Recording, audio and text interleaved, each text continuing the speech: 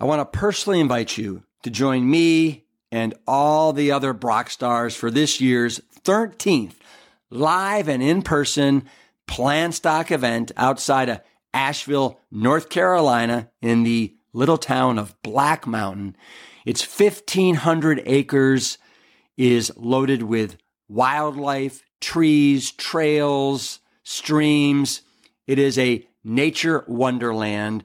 And what's also a wonderland are all the incredible speakers that you get to hang with all weekend long, like Jane and Ann Esselstyn, Dr. Will Bolshewitz of Fiber Fueled, Carly Bodrug, Miss Plant U, Dr. Gemma Newman is over from the UK. We have Dr. Dawn Musalem from the Mayo Clinic, John Mackey, the ex-CEO of Whole Food Market Stores, myself, Brian Hart, and a special appearance by the Plant Bros. Here's the kicker. All these Brock stars are there from Friday till Sunday, and they want to rub elbows with all of you, whether it's over buffets of Plant Strong fare for breakfast, lunch, and dinner, whether it's going on an afternoon hike, a swim, pickleball, frisbee golf, kickball, cornhole, dancing. We're having live music. It's all there in this fun weekend extravaganza that we affectionately call Plant Stock. Simply go to liveplantstrong.com and then click on Plant Stock 2024 and grab yourself a ticket before they sell out. See you there. It's the new year, and just about everybody is trying to convince themselves that it's time for a new you and a better you. We're telling ourselves, let's restrict what we're eating here and starve ourselves here and muster up the motivation to overhaul everything that we're doing each and every day. Well, my Plant Strong cousins, I'd like to suggest that we take a different approach this year. What if you made 2023 about getting more? What if instead of focusing all our energy on taking things off our plates, we concentrated on what we should be getting more of, like fiber that 97% of Americans are deficient in. I'm talking about more fruits and vegetables that most Americans aren't eating any of. I'm talking about green, leafy, cruciferous vegetables, more whole grains, more water each day. If we just shifted our thought pattern from one of scarcity to one of abundance, I think that we'd find ourselves easily falling into daily habits that we love and that love us back. If you're not sure where to begin, come on over to plantstrongfoods.com and try any number of our spectacular and tasty products and see how good it feels to eat stronger food. The reality is that the plant polyphenols in plant foods are super helpful for our gut. And it's not just the colors, it's actually the biodiversity of actual foods that come to our gut that make the microbes healthier. It's the different colors of the polyphenols. So carrots have carotenoids, blueberries have anthocyanins, things like that. So these different colors and breakdown products help the microbes thrive. They interact in that environment. They bring biodiversity to the gut. They also bring fiber, which is super important to help those microbes thrive. I'm Rip Esselstyn, and welcome to the Plant Strong podcast. The mission at Plant Strong is to further the advancement of all things within the plant-based movement. We advocate for the scientifically proven benefits of plant-based living and envision a world that universally understands, promotes, and prescribes plants as a solution to empowering your health, enhancing your performance, restoring the environment, and becoming better guardians to the animals we share this planet with. We welcome you wherever you are on your Plant Strong journey, and I hope that you enjoy the show. Here we are. It's the beginning of 2023, and I'm sitting here wondering, where in the world did 2022 go? It just went by in an absolute blink of an eye. and I'm just stunned and amazed. But here we are, and I feel so great that 2023 is going to be a really spectacular year for so many of us. And I can't think of a better way to start 2023 than with a really wonderful and timely conversation on food, mood, and improving our mental health than with Dr. Uma Naidoo. Now, she has been called a triple threat for her work and knowledge in food and medicine. Catch this. Not only is she a psychiatrist, but she's also a trained professional, award-winning chef, and a nutritionist. So if there was ever anyone more qualified to talk about the impact that foods have on our brain and well-being, it's Dr. Naidoo. Now, in addition to her work at Harvard University and Mass General, Dr. Naidoo is also the author of the best-selling book, This Is Your Brain on Food, where she explains the ways in which food can influence our mental health and how a plant-leaning diet can improve our mood and help treat and prevent a wide range of psychological and cognitive health issues from ADHD to anxiety, depression, OCD, and many others. We also go through and talk about her 6 pillars of nutritional psychiatry, including eating whole foods, eating the rainbow, loading up on our green leafy vegetables, which you guys know we're a huge fan of at Plan Strong, and tapping into our body's intelligence and realizing that any sort of change, both physical and mental, is a marathon and not a sprint. But you guys know it is so absolutely worth it. In the spirit of New Year's resolutions, let's resolve to make our mental and physical health a priority, one meal at a time. Because every step in the right direction, it's a step towards a better you. Let's welcome Dr. Uma Naidoo. All right, Dr. Uma Naidoo, welcome to the Plan Strong podcast. Hi, Rip. It's great to meet you. Thanks for inviting me. Yeah, it's really a pleasure to meet you as well. May I ask, where are you right now? Right now, I'm actually in New York. So I'm based between Boston and New York these days, and that's where I am. Uh-huh. And so when you say New York, is that like the city? The city, yes. I'm in Manhattan. Wow. Do you like the city? I do. It's busy, it's fun, and it's very festive at the moment. So I'm happy to be having a few quiet moments up here. So I bet you are. Well, let's dive in. You know, the thing that I think people probably talk about you is that you have a triple threat that is unlike, kind of anyone that I know that's ever been on the Plan Strong podcast. You know, you're a psychiatrist, you're also a nutritionist, and you're also a chef, which is quite a combination. So I'd love to start out this conversation by asking you, let's start with psychiatry. What got you so jazzed and excited to go into the field of psychiatry?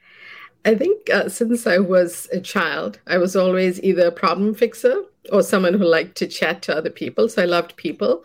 And when I began medical school, I just noticed a natural affinity to those classes and those subjects. So I had a pretty strong idea that was where I would end up. And I feel like I did the right thing for my career. And but it came from being very much a people person. Yeah. Why medical school as opposed to something else? Good point. So when I was 3, full disclosure, I wanted to be an astronaut. I probably had no idea what it meant, but I guess I knew or learned the word. But I sort of outgrew that. But in real life, Rip, I was surrounded by a family that were largely scientists. So many doctors, in the medical field, a couple of Ayurvedic practitioners, teachers, and it was definitely a strong theme in my family, my mom's siblings, etc. So I feel like that was an influence. I would spend the daytime with my grandmother and my grandfather, who were my maternal grandparents, Mhm. And I was kind of a preschool dropout. You should know that too. And so I refused to go. Somehow I got away with it, and I would hang out with them because they were much more fun. But from them, I also learned really healthy eating habits and things like yoga and meditation. So there was that very strong influence there as well. And whilst my uncles and aunts and my mom were all physicians, and there was that strong science background, there was this holistic background too. So I feel that that just was naturally a direction I went in and I felt comfortable with. And so I wasn't, it wasn't a dilemma for me to choose medical school. Mm. Did you grow up here in the States? I grew up in South Africa Oh, as a child, and I moved here to study.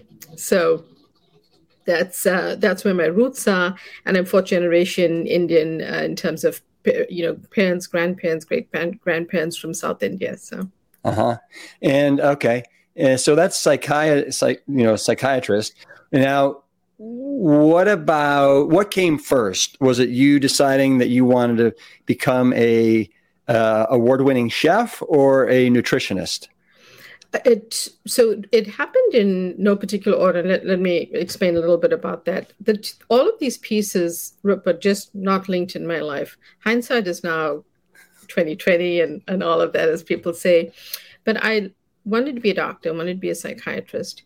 When I began the study of psychiatry and seeing patients and even in residency, I just felt like there was this gap. We were not asking people if they were exercising. We were prescribing medications which had devastating side effects, weight gain, and metabolic side effects, but we were not asking them what they were eating. And that just didn't make sense to me. But earlier on, when I was still studying, Julia Child was my food hero because, couldn't afford cable TV and she was on public television and I was still learning to cook and she was a great inspiration to me. Come full circle with all of this, when I began residency, I recognized there was a gap and I felt like I hadn't learned nutrition in medical school, so I needed to study that. But in terms of culinary school, it really was because I felt I wanted to follow that passion in my life. And when I realized that Julia Child, who actually is a patron of the school I went to, realized that she did this really late in life. She did it as a second career. I thought, well, if she could do it, then I'm not that old. I can do it. And so that's what took me to culinary school. And I really felt that unknowingly it contributed in such a meaningful way to the work I was doing because it put the pieces together for me. And suddenly those different parts became one. Were you going to culinary school at the same time you were in medical school? No, just after. So when I was in completed residency and as a junior attending, I felt like, this was something I wanted to do. When should I do it? There's never a perfect time. Mm-hmm. And it really happened when I was able to move. I worked for a very long number of years there. I worked an excessive number of hours to complete culinary school. But I did it in a way that my patients were taken care of, coverage was arranged, and that I had enough hours to be cooking.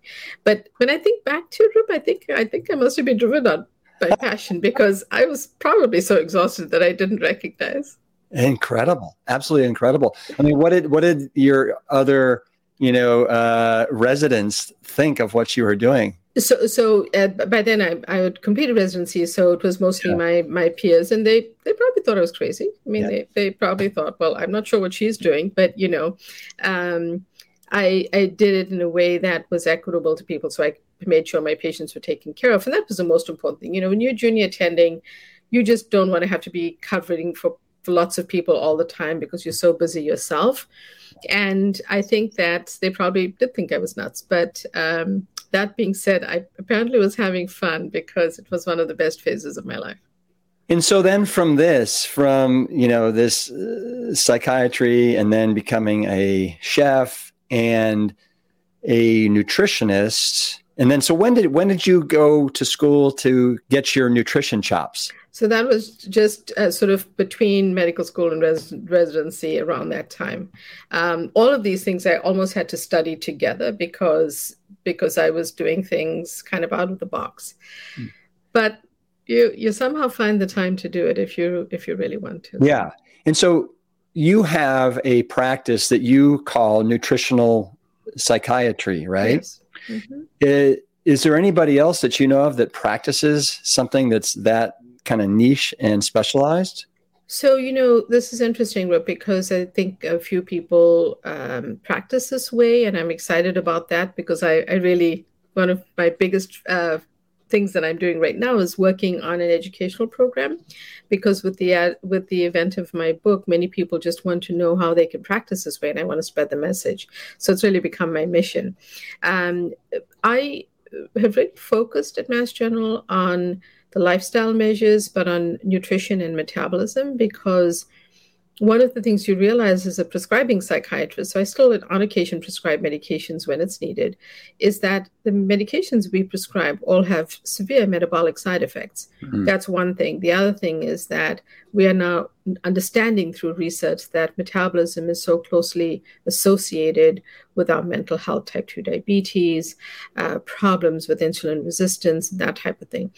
So putting that all together, to my knowledge, there isn't a clinic that I'm aware of in the United States or elsewhere that is doing nutritional and metabolic psychiatry as we are. And that's a dual focus that we are trying to bring forward and trying to help more people with. Right. And so in doing my research for this interview, I did see that you have founded and you direct the first hospital-based nutritional psychiatry service in the United States at Massachusetts General Hospital. So, kudos to you on that. That's fantastic. Yeah. Thank you. Really. I couldn't, I have to say, and thank you. I appreciate that. I couldn't do it without the support of senior leadership in my department and hospital, who felt that this was something they were willing to support. Could so easily have been shut down by someone who didn't have the vision. And one of my mentors and the chair of my department is one of the first people who studied, methylfolate and folate back in the day and associated it with mood. So I think I ended up really fortunate there, because it's definitely not an easy barrier to break through. And I'm fortunate that I made it that I was able to do it. Yeah. So you mentioned your book that you have in the background. I actually have a copy of it right here as well. Thank you. Yeah. This is Your Brain on Food. And I think it's really remarkable because, I'm almost 60 years old, and it just seems to me like in the last really 15 to 20 years, we have recognized, when I say we, I mean more and more the medical establishment, but also individuals, that food has a direct impact on our health. Yeah. And I can tell you, when I was growing up, people didn't really care what you put in your mouth. As long as you burn it off, it's all good. And my father actually has one of the longest running longitudinal studies showing that you can actually prevent and reverse heart disease by eating a whole food, low fat, plant-based diet. And so to me, it only makes sense that, food is mood, mood is food, however you want to, say that. And, this is Your Brain on Food. And, I think that the whole goal in you writing the book, and obviously you can describe it better than I can, but your goal is to show people how to use diet to achieve well-being in every aspect of mental health. That is absolutely correct. I want to share, because you asked about my clinic, that the model of care I practice is a holistic, functional, and integrated approach. So when I mentioned yoga and meditation, whether it's exercise, whether it's, a plant-forward diet, a plant-strong diet, hydration, mindfulness, mindful practices, yoga, tai chi, whatever it might be. I think these are really important for people to incorporate in their mental well-being. The pillar that we work on is nutrition and metabolism, but all of those things really matter, because putting it together for people, in my clinical experience, I have found to be helpful. Mm-hmm. No, I couldn't agree with you more as far as this being a holistic approach, and everything that you just said there, whether it's nutrition, whether it's tai chi, yoga, being mindful and meditation, which I want to get to, because I know that's something that you started again after you had a brush with something. But, in reading your book, I noticed that you say that mental health issues affect almost 1 in 5 Americans right now. Yes. I mean, that's a substantial amount. That's a substantial amount, and that was before COVID. That statistic was before COVID. I personally think that is probably much higher now, but I don't have the exact number yet from research.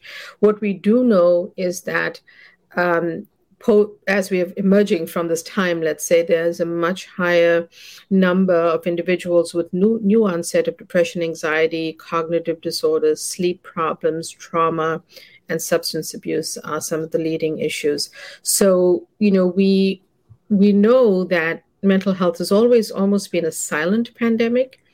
But what happened with COVID-19 is it really was uncovered, and people are just suffering so much more. And one of the things that people are suffering the most with is just a sense of anxiety, just not knowing or anticipating what's to come next, living with that sort of inner fear or dread. Yeah. Well, so I think that's a great segue. Do you mind if I call you Uma? Okay.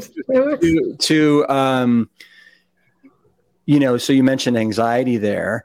And so if somebody was to come to you and they're suffering from some pretty severe anxiety, what would you do? Would you go through what does a typical day look like for them, from breakfast, lunch, dinner, exercise, mindfulness, all that?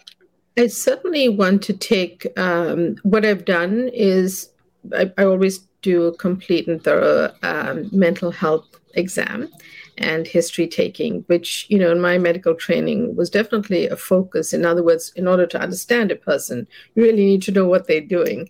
And obtaining that information is super helpful. I also ask people to log 2 consecutive days of food in the past week. And I generally try to get that information live from them when I'm seeing them, because we know from data that recall is not that great.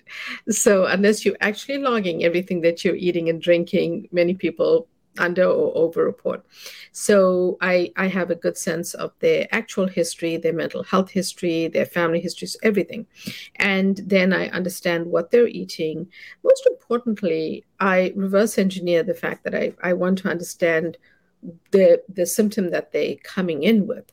And this is important. It may seem like an obvious thing, but sometimes people come in with a question of anxiety, but in speaking with them, I uncover that the anxiety is actually related to an underlying traumatic event, or I find out that their inability to focus is related to a sense of anxiety, and they're coming in thinking they have ADHD.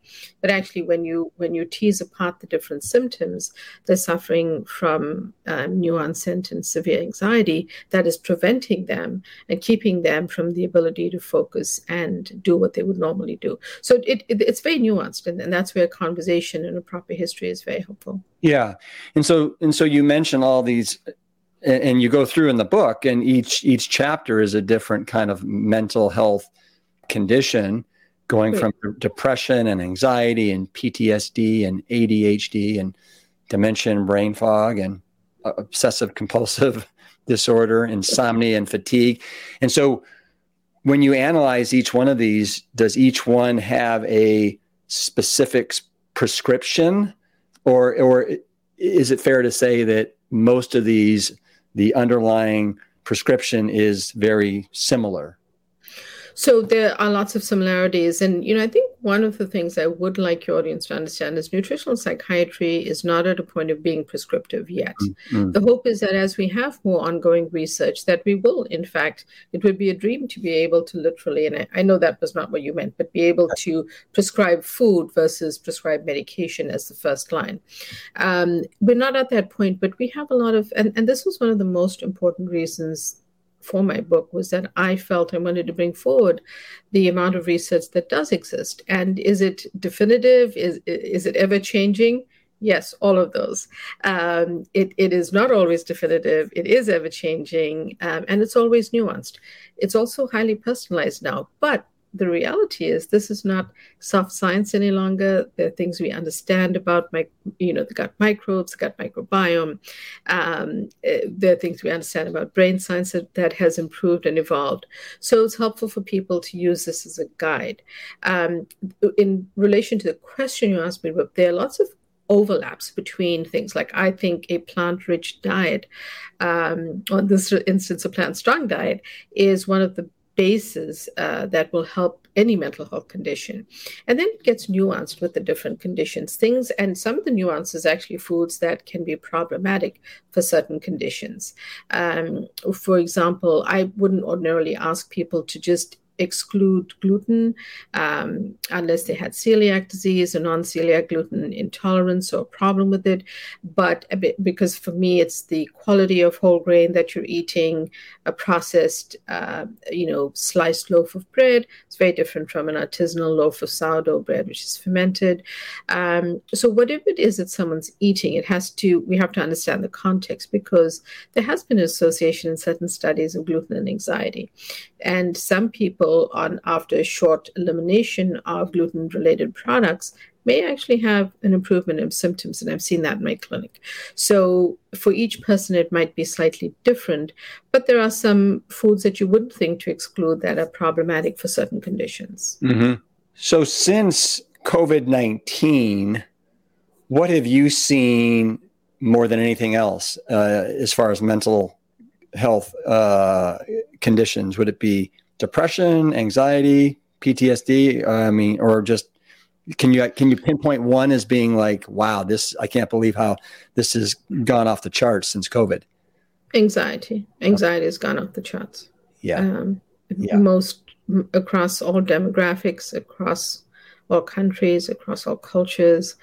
I think that people are just, it's difficult to actually describe why or how it's continued to be such a problem. And they also, in early COVID, for the first time in my career, there was a shortage of Zoloft, which is very frequently prescribed for anxiety and depression, but it's a leading, SSRI, and the other name is sertraline. And for the first time in my career, it was on shortage in the United States by June of 2020.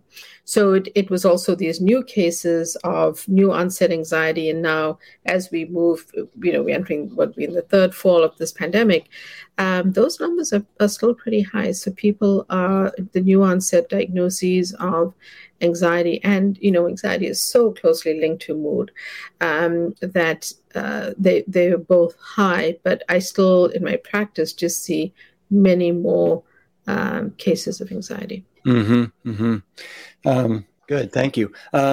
So you, in your book, you talk about how you yourself had a cancer diagnosis. Is that correct? That's correct. Yes. Yeah, and how long ago was that? That was in the last decade. Okay, last decade. And so what was interesting to me is you talked about how you had to go from being a clinician to a patient, and you had to then literally walk the walk. And I'm sure that's made your practice a little bit more probably effective and maybe more from the heart. Would you agree? I would like to think I've always had a heart for my patients, but I totally understand what you're saying. And I think what is very true is that when you see both sides of that equation, and you're both the patient and you've experienced being a physician, you really appreciate things from a different perspective. And one of the things that taught me many things, and I'll share that with you, but one of the things that really taught me is how empowering food can be. Because on the first day of my chemotherapy treatment, one of the things that, I fortunately have not necessarily suffered from anxiety, but on that day, I really couldn't settle myself down. I was super anxious, hadn't slept well, and part of it was I knew the medications I was facing, and I was very worried about all of the side effects. And so it was a true learning moment for me, and it ended up being an aha moment for me unexpectedly, because I was preparing for that treatment and feeling just like I couldn't settle myself down at home.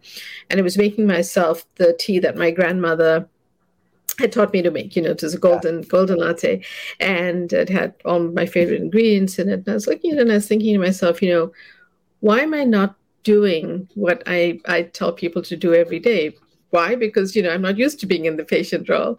And so I caught myself for a moment and I realized that I wasn't tapping into the knowledge I had. It wasn't that I wasn't eating healthy, but what more could I do to enhance how and what I was doing? And it really did make a difference, because every week when I went in for my chemotherapy, my doctors would ask me, what did you pack for lunch this week? And what are you eating? And what are you doing? Because you're looking good, and, you don't have the side effects that we would expect, and we're happy for that. But we really want to learn what you're doing. And I realized that I became, unexpectedly became the blueprint for the practice that I run today and the work that I do. But it was a very humbling experience. And I think it, as you said at the beginning, I think it gave me a very different perspective on how I work with people, and understanding then how powerful making a nutrition or food decision can be. Because you can discuss it with your doctor, and you should, but you can make that choice. And whereas when you're given a prescription, the hope is that you will take it. It's a little bit of a discussion, but yeah. In a roundabout way, would you say it's fair to say that it was a gift of sorts? I would say that. I think it was an unexpected gift. And, I'm fundamentally raised Hindu. And one of the things, my book is dedicated to my grandmother, my parents. One of the things they always taught me is what I think psychology and psychiatry calls positive reframing. But Hinduism calls sort of acceptance and karma. And, you accept what it is, and you make the very best of whatever that experience is. So I had been raised that way. And when I first went into it, both having the psychological side of it as well, I can't say that on that first day I was all excited. But as I went through it, and I saw how much control I could have over how I was eating, and what a difference that was literally making in my response to side effects. I realized that it was a powerful tool, and that I could really learn from it. You mentioned the dedication just a second ago, and I wanted to ask you about that, because you say this book is dedicated to my beloved late father and Pinetown granny, to my mom, and then you have in parentheses, who gave me the most important piece of advice in my life. I'd like to know what that is, unless you just said what it is. And to my husband, without whom this book would never have been materialized. Right. So interestingly, Rup, my late grandmother, so Pinetown was actually the town in a suburb of Durban where she lived. And so when I would hang out, and I was a preschool dropout, I would be with her in Pinetown and be learning all these cool things. But interestingly, my mom is a double-boarded physician, now retired professor, and she taught at one of the medical schools. And she actually met my husband before I did. And at some point, when I was still studying, she said to me, there's this young man you really should meet. And I said, why, Mom? Why do I need to meet him? But it ended up being that we subsequently met through friends, or however it happened. But she, I guess, as a mom, knew that we would, she intuitively knew that we would pair up well. And so it was actually one of the best pieces of advice that I ever got. And I do thank my mom for that, because probably without that little bit of a nudge, I may have ended up in a very different direction or place. So yeah, sometimes our parents definitely know. That's nice. So can I so you suggest that there's 6 pillars of nutritional psychiatry, using food as medicine for mental health. Can I throw those out to you, and then can we have like a conversation about each one of these? We certainly can. Good. So the number 1 that you have of the 6 is be whole, eat whole. Correct. So my example here is eat the orange, skip the store-bought orange juice. When you eat the whole food, you're getting all the nutrition, all the fiber, minerals, vitamins. When you getting the store-bought OJ, the fiber is stripped of it, and despite what they tell you, there's a ton of added sugar, and it's just not the best option for you. So always go towards the whole version of a food when you can, and try to limit the processed version of that same food. Right.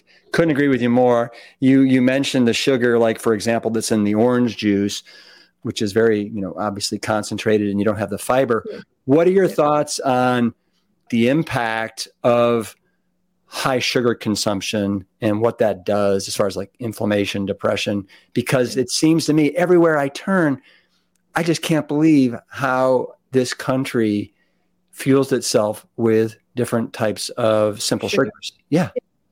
Our food system is infiltrated with high fructose corn syrup and other forms of sugar. There are 200, the last check, and there's a repository for this, 262 other names for sugar on food labels in the United States. Oh my God. So one of my favorites is brown rice syrup, because people are associating brown rice with, slightly more whole grain, better option, but brown rice syrup is just sugar.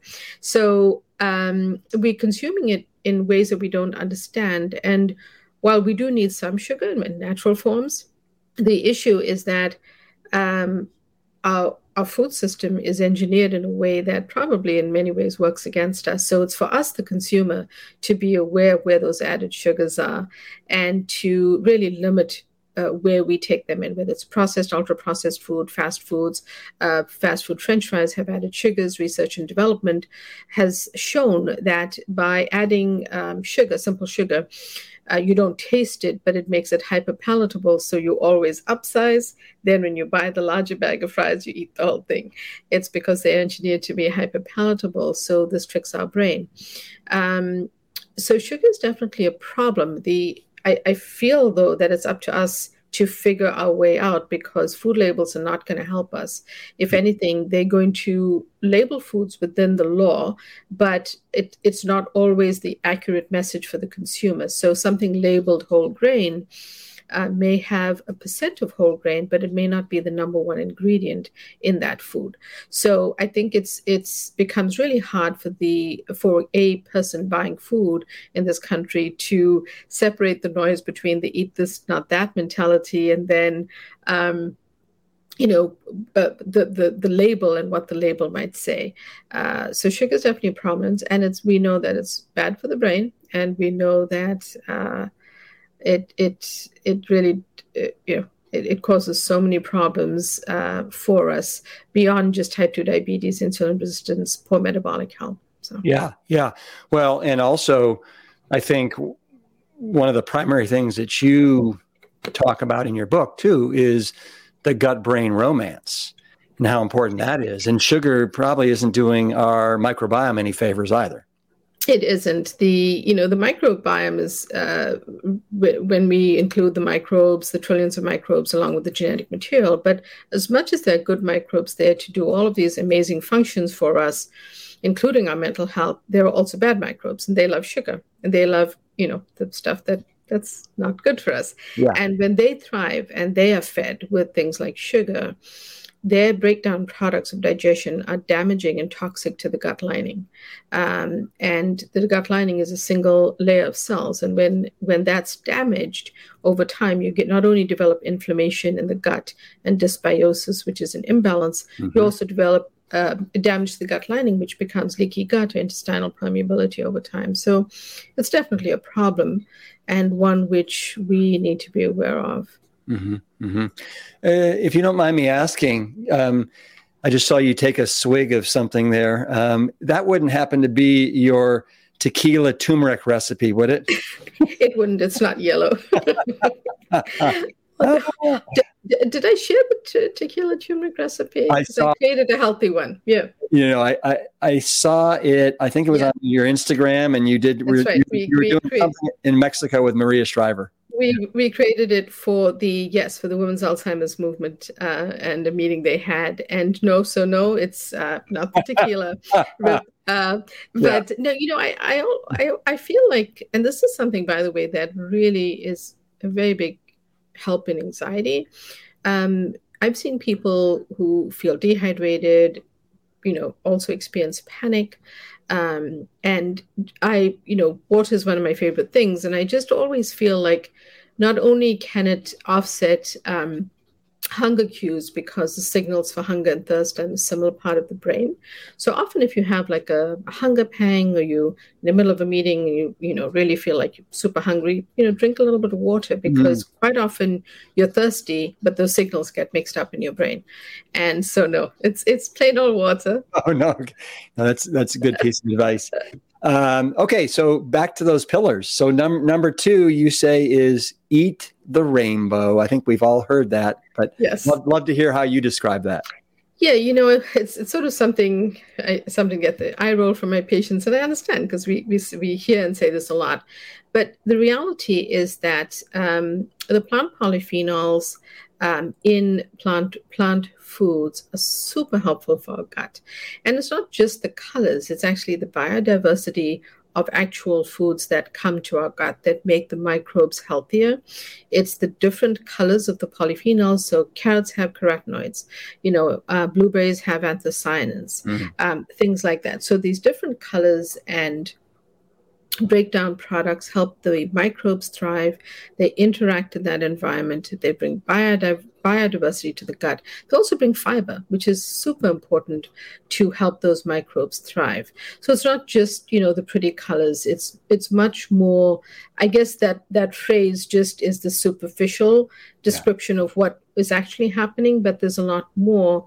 And it's a very powerful thing. It's a simple thing to do. But I like people to challenge themselves, and, within a family or amongst friends, set up challenges for how many different colors or different plants they can eat. And it becomes more fun that way. Yeah. Talk to me for a second about seasonings that you recommend that have brain boosting effects. Mm-hmm. Mm-hmm. So I'll list some of my favorites, but there are many more in the book. I like turmeric, the pinch of black pepper. The black pepper activates the curcumin and makes it about 2,000% more bioavailable. So it's an easy hack that's worth doing. I love things like rosemary, parsley, thyme, Mexican oregano, garlic, ginger, just some of my very favorite things that I cook with all the time. Spices are, sugar-free, calorie-free, and as best you can, avoid the blends, because the blends sometimes have added preservatives to make them work. So just have the pure spice, and that way you are actually flavoring your food, doing your brain some good, and not necessarily packing on any added sugars or calories or even sodium. Mm-hmm. Great. I like it. This is one, your third pillar is one that really speaks to me, and it's the greener, the better. And you recommend 4 to 6 cups of some sort of green leafies a day. Yeah. Is that correct? Yeah, I do. In fact, I think the more greens, the better. But sometimes people are a little freaked out by that. But if you've ever cooked spinach, you realize like a 2-pound bag ends up as a tiny amount. So you realize that they contain a lot of water, and they're very hydrating, but they're also very rich in folate. And low folate is associated with the low mood. So just having those leafy greens gives you all those nutrients, vitamins, and fiber, plus the folate that you need. Folate is vitamin B9. So it's an easy thing to do. Certainly, if you're not a fan of leafy greens, start small and try to build your way up. Even add it to soup. Allow some spinach or whichever green you like to just wilt into the soup or your stew, because that way you can start to eat it if you're not a big fan of salad. But it's just an easy thing for us to do that. You don't even have to cook it. It's something that you just make sure your salad is properly washed and prepped, and you're good to go. Yeah, our recommendation to our audience is just about the same, 4 to 6 servings a day of green leafies to really get those endothelial cells pushing out that nitric oxide. Help keep our vessels nice and youthful and elasticized. Let me ask you this. So you have a whole bunch of recipes in this, which makes complete sense since you are a incredible award-winning chef. You have a recipe in here for Brussels sprouts. So many people tell me, Rip, I would love to like Brussels sprouts, but I've yet to try a recipe that really speaks to me. What do you have one that you would recommend? Maybe the one in your book? So definitely people should check out the one in my book. But one of the things I'm into at the moment is using the whole, people get a little bit intimidated by Brussels sprouts because people don't know what to do with this little round ball, right? But it's actually so beautiful.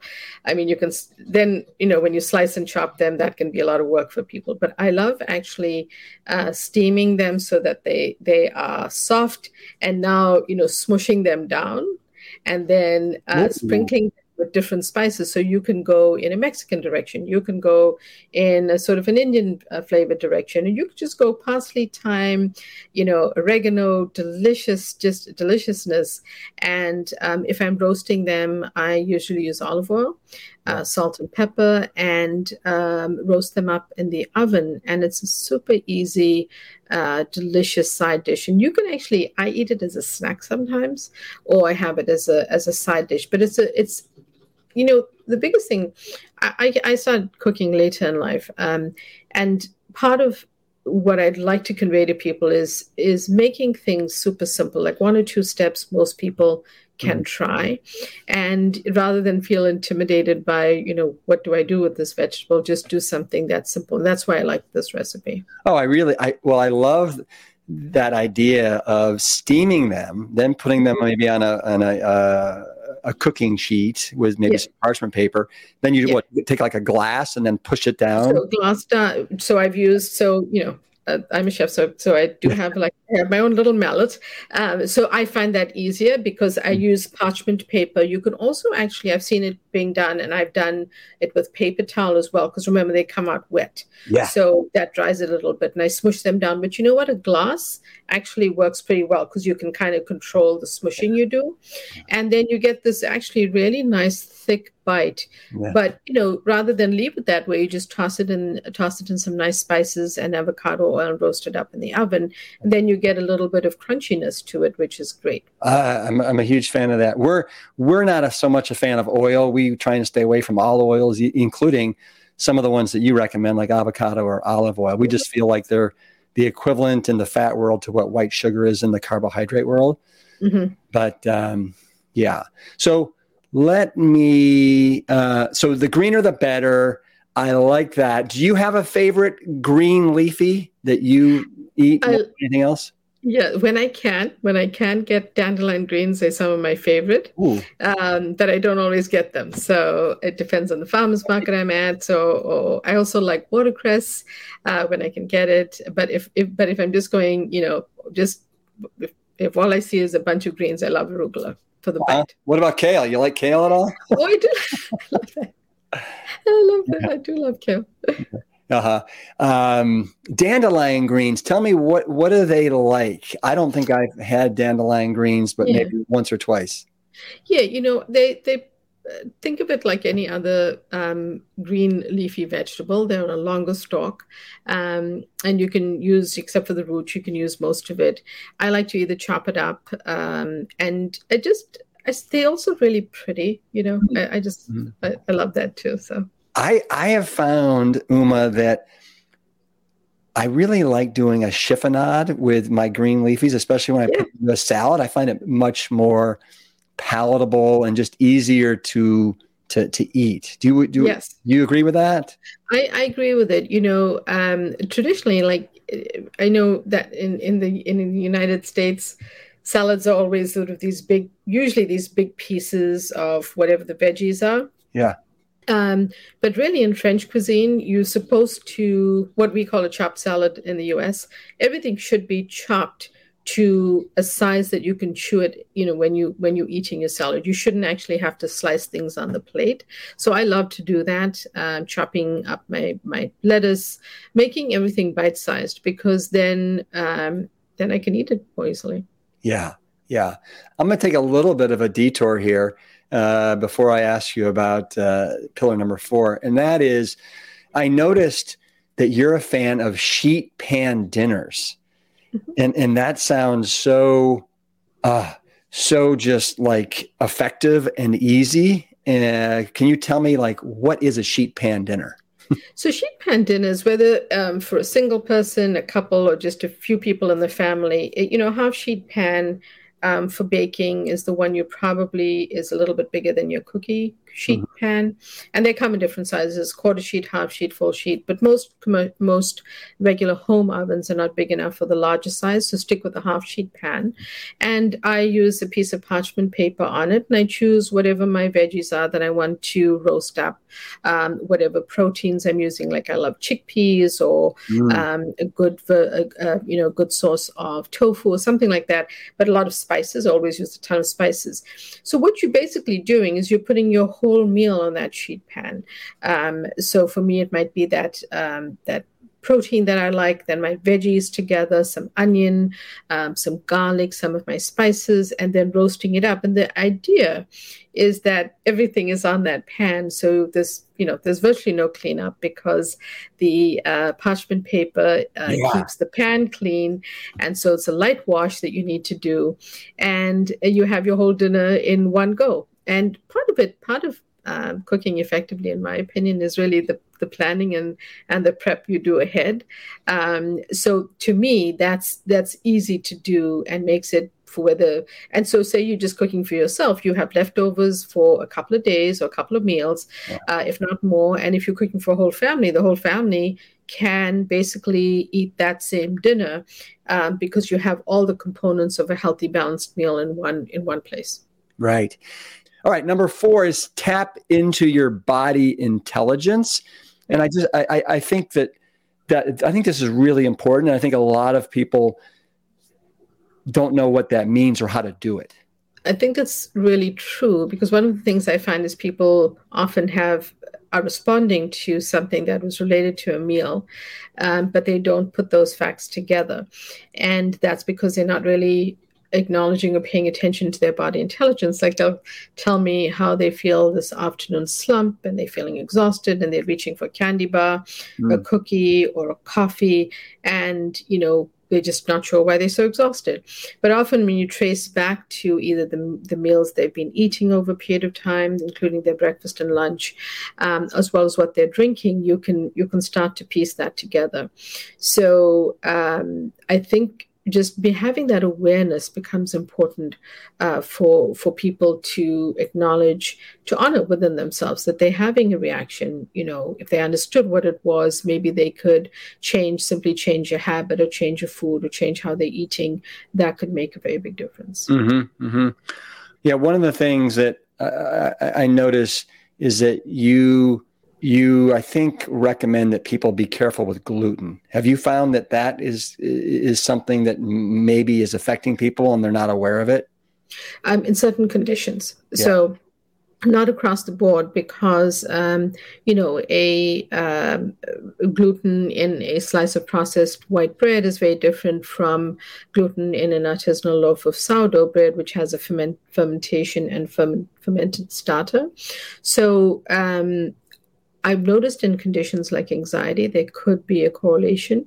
And the only way we know if that could be a driving factor is if we do a slow elimination of it and see how people feel, and if the anxiety improves, that type of thing. So I use it in that way.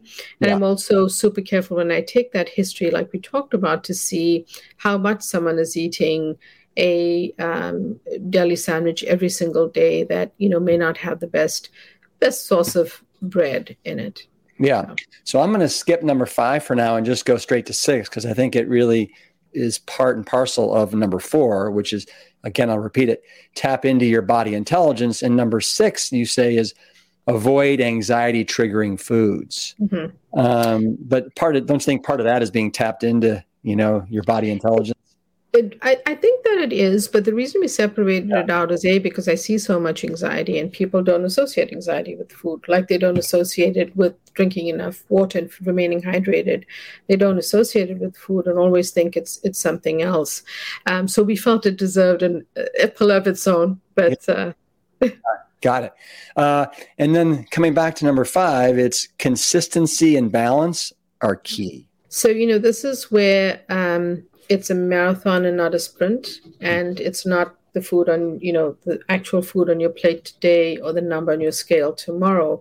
It's really being able to make a sustainable change in your nutrition that is going to be sustainable, and that you're going to be able to continue these habits over time, continue some of them when you're on vacation, just be able to eat a certain way and still have those days where you may be eating something that you wouldn't ordinarily eat, that you would enjoy and would be tasty. We may know it's not the best for your brain or body, but you still have it and you enjoy it.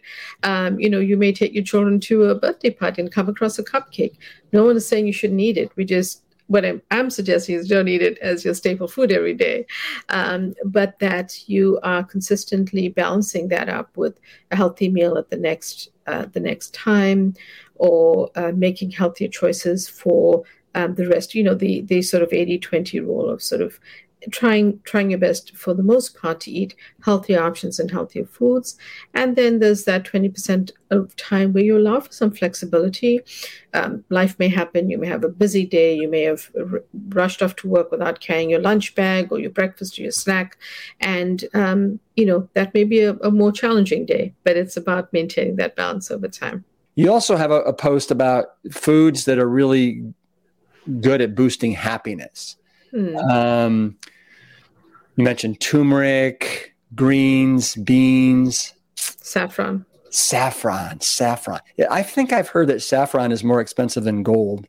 It actually is, and this is actually a great example of where none of us eats a perfect diet, right? And there are always going to be some nutritional gaps, and supplementation is helpful in those instances. And saffron has a good amount of evidence related to mood, but when we cook, we use very little saffron, in part because it's expensive, but also when you're flavoring something, you don't need a ton of saffron in it. So this is a situation where I suggest to people that they speak to their doctors about a good supplement for them if they want to try that out for their mood. Yeah. So in one of your chapters, you talk about insomnia and fatigue. I saw in one of your Instagram posts, you mentioned how, move over melatonin. Here comes GABA. What is GABA for people that are interested? So GABA is one of the neurotransmitters, and it's involved in the brain. It is certainly a substance upon which certain medications have been designed, and I think just making sure that we are eating for the best benefit of really all the neurotransmitters, because there's such a hub of neurotransmitter production in the gut. Our gut health therefore becomes critical, right? Because all of this production, all of the interactions are happening there, like 90 to 95% of serotonin receptors on the gut. GABA is there as well, dopamine. So there's a lot going on. Yeah. Do you like beets? I do. I love them. Do you have a beet recipe that you recommend for people that like the Brussels sprouts? They have a hard time with them. That maybe right. So I have some tips around beets, because say you're not cooking or you don't know how to cook beets, you can actually buy them now steamed in certain supermarkets, and they will actually come vacuum packed and sealed and peeled, and that may be a good way to get started. And they're not adding, and check the package, they're not usually adding anything to the beets. But that's a good way to get started in case you're worried about messing your kitchen counter and your hands and all of that. But I think that we need to understand the different colors of beets. So there are the bright, beautiful purple beets, but they're also golden beets. And I like to steam them, peel them, steam them, and actually slice them and use them in different salads. So I like to either chop them fine, chop them into cubes, make slices, and add them to salads. But you can also roast them up as a vegetable side dish. There's a lot of versatility, and they are rich in nitrates, which is super important for our blood vessels. And one of the things that I suggest to people who have problems with blood pressure is to add beets into their diet for not only the mood benefits, but because they are rich in nitrates. So. Yeah, I could see those beets going well as part of a sheet pan dinner. Yes, different colors, different textures, different shapes of the beets, and I would totally add it to a sheet pan dinner too. Yeah. We're also moving through the wintertime right now. I'm sure that you in your practice see a fair amount of seasonal affective disorder. Yes. Do you have any recommendations for people that suffer from that? A few things. If you are suffering with that, you should be talking to a doctor, because there might be the medications that you need. They might be able to suggest light therapy to you and help guide you to the right type of light to purchase that actually has an effect and can be helpful to you. You might want to think about spending more time outdoors.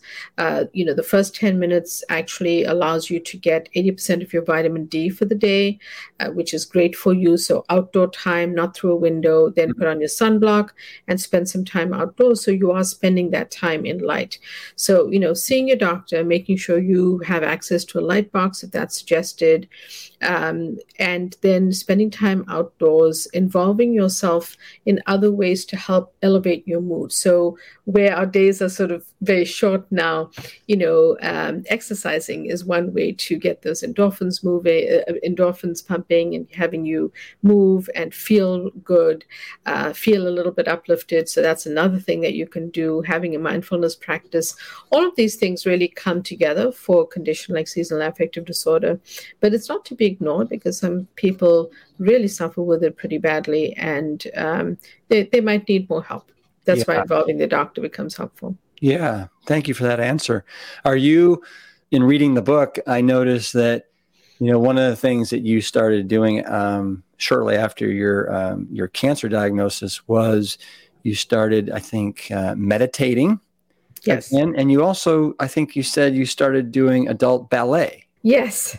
So I studied ballet as a child for most of my youth, and really loved it. So what I decided was that I wanted to find a gentle way to start getting back into exercise, because certainly your body goes through a lot of changes, and fatigue is a big factor, despite how well you're doing. So ballet was a good way to do that. The stretches, the calming music, and the classical ballet. So calming music, and so I enjoyed it. It was a good way to reintegrate. Now, are you still doing that, or are you doing yoga or something else? So I do a little bit of, I love yoga. I do, when I can catch a ballet class, either in person or online, I do. And so I sort of mix it up a little bit. So A, I don't get bored. B, I keep active. And C, that I'm enjoying it, because I do get bored easily. So I've got to change it up for myself. Yeah. What did you have for breakfast this morning? This morning, I had, I always have a glass of water in the morning. I always enjoy a cup of coffee after I've kind of gone through my morning mindfulness practice. And I actually have, for a lot of my weekdays, I have like a chia pudding prepped, which is 2 ingredients, and usually topped with some cinnamon or some berries. And I have them prepped for a few days, so I can just literally grab it and be checking, sipping my coffee, checking my email, doing whatever I'm doing, because my day starts so early. That helps me out. Yeah. So you like those chia seeds to kind of get your daily dosage of omega-3s? I like it for that reason. They're also really rich in protein for someone who's vegetarian like myself, and so they're a good source of fiber, protein, and those short chain omegas. And the other thing I like is like if I have enough time to prep some sort of omelets using tofu. Those are also a pretty easy thing to do and flavorful, and give me kind of a more kind of more of a savory flavor for breakfast, which is great too. Yeah. Can you tell me one dish that you made for Thanksgiving? Yes, I actually decided to make a healthy twist on. So my challenge was, what do I do with sort of the traditional mac and cheese dish that everyone does enjoy? And one of the tweaks is that if you actually boil and cool the pasta, you actually change the glycemic index of it. So I did that, and I used less pasta, but I infused a ton of cauliflower steamed and some blended cauliflower into a sauce. And I made the sauce with nutritional yeast and other milks, non-dairy, with a nut milk actually. And, it wasn't the cheesy mac and cheese that people were used to, but it had the flavor, and I made it really look good. So it was fun. That's not the whole recipe. There are a few other things to it, but that was my little tweak on it. Oh, that sounds delicious. I love a great mac and cash, obviously without using dairy. What kind of noodles did you use? I actually found a sort of a whole grain, the best I could get in terms of it's certainly processed, but it literally had whole grain in it, and that was it. And it looked like a little macaroni noodle. Right. And I used probably 1/3 of the amount that I would normally in what would be a traditional American mac and cheese dish. And I really leaned into the nutritional yeast for not only the vitamin B12, but also the flavor to give me that cheesy flavor. And but the next time around, I'd like to figure out how to use the cauliflower sauce that I created, made from cauliflower, with maybe thickening it with the creaminess of a cashew-based sauce as well. Yeah, yeah.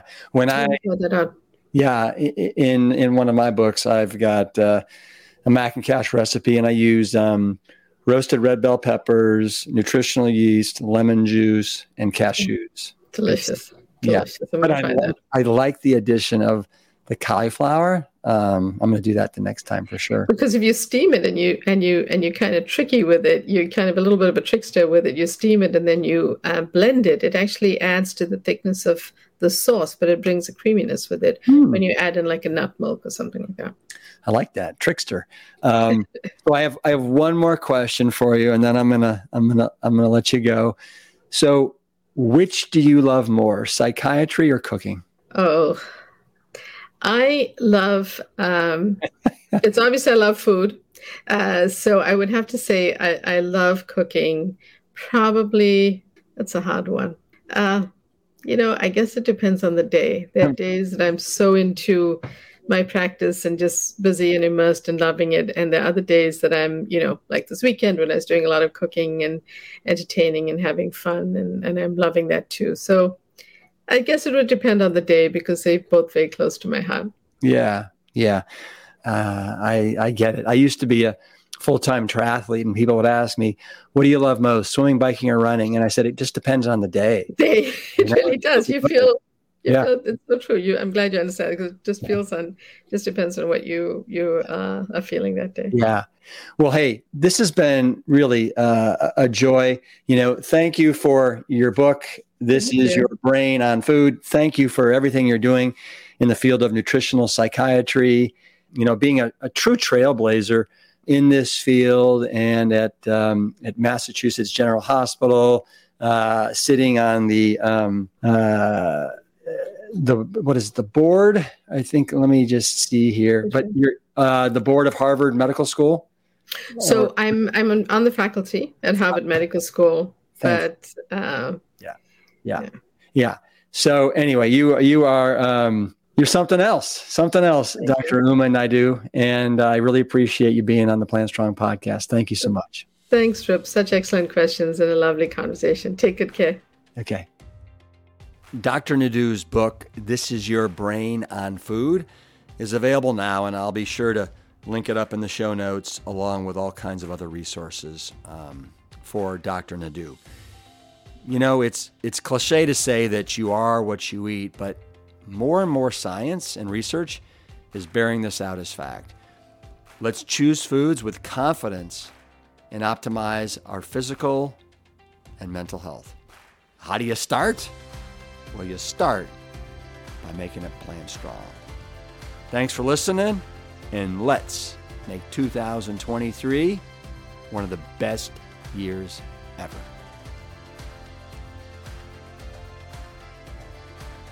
Thank you for listening to the Plant Strong podcast. You can support the show by taking a quick minute to follow us wherever you listen to your favorite podcasts. Leaving us a positive review and sharing the show with your network is another great way to help us reach as many people as possible with the exciting news about plants. Thank you in advance for your support. It means everything. The Plant Strong podcast team includes Carrie Barrett, Lori Kordowich, Amy Mackey, Patrick Gavin, and Wade Clark. This season is dedicated to all of those courageous truth seekers who weren't afraid to look through the lens with clear vision and hold firm to a higher truth. Most notably, my parents, Dr. Caldwell B. Esselstyn Jr. and Ann Cryle Esselstyn. Thanks for listening.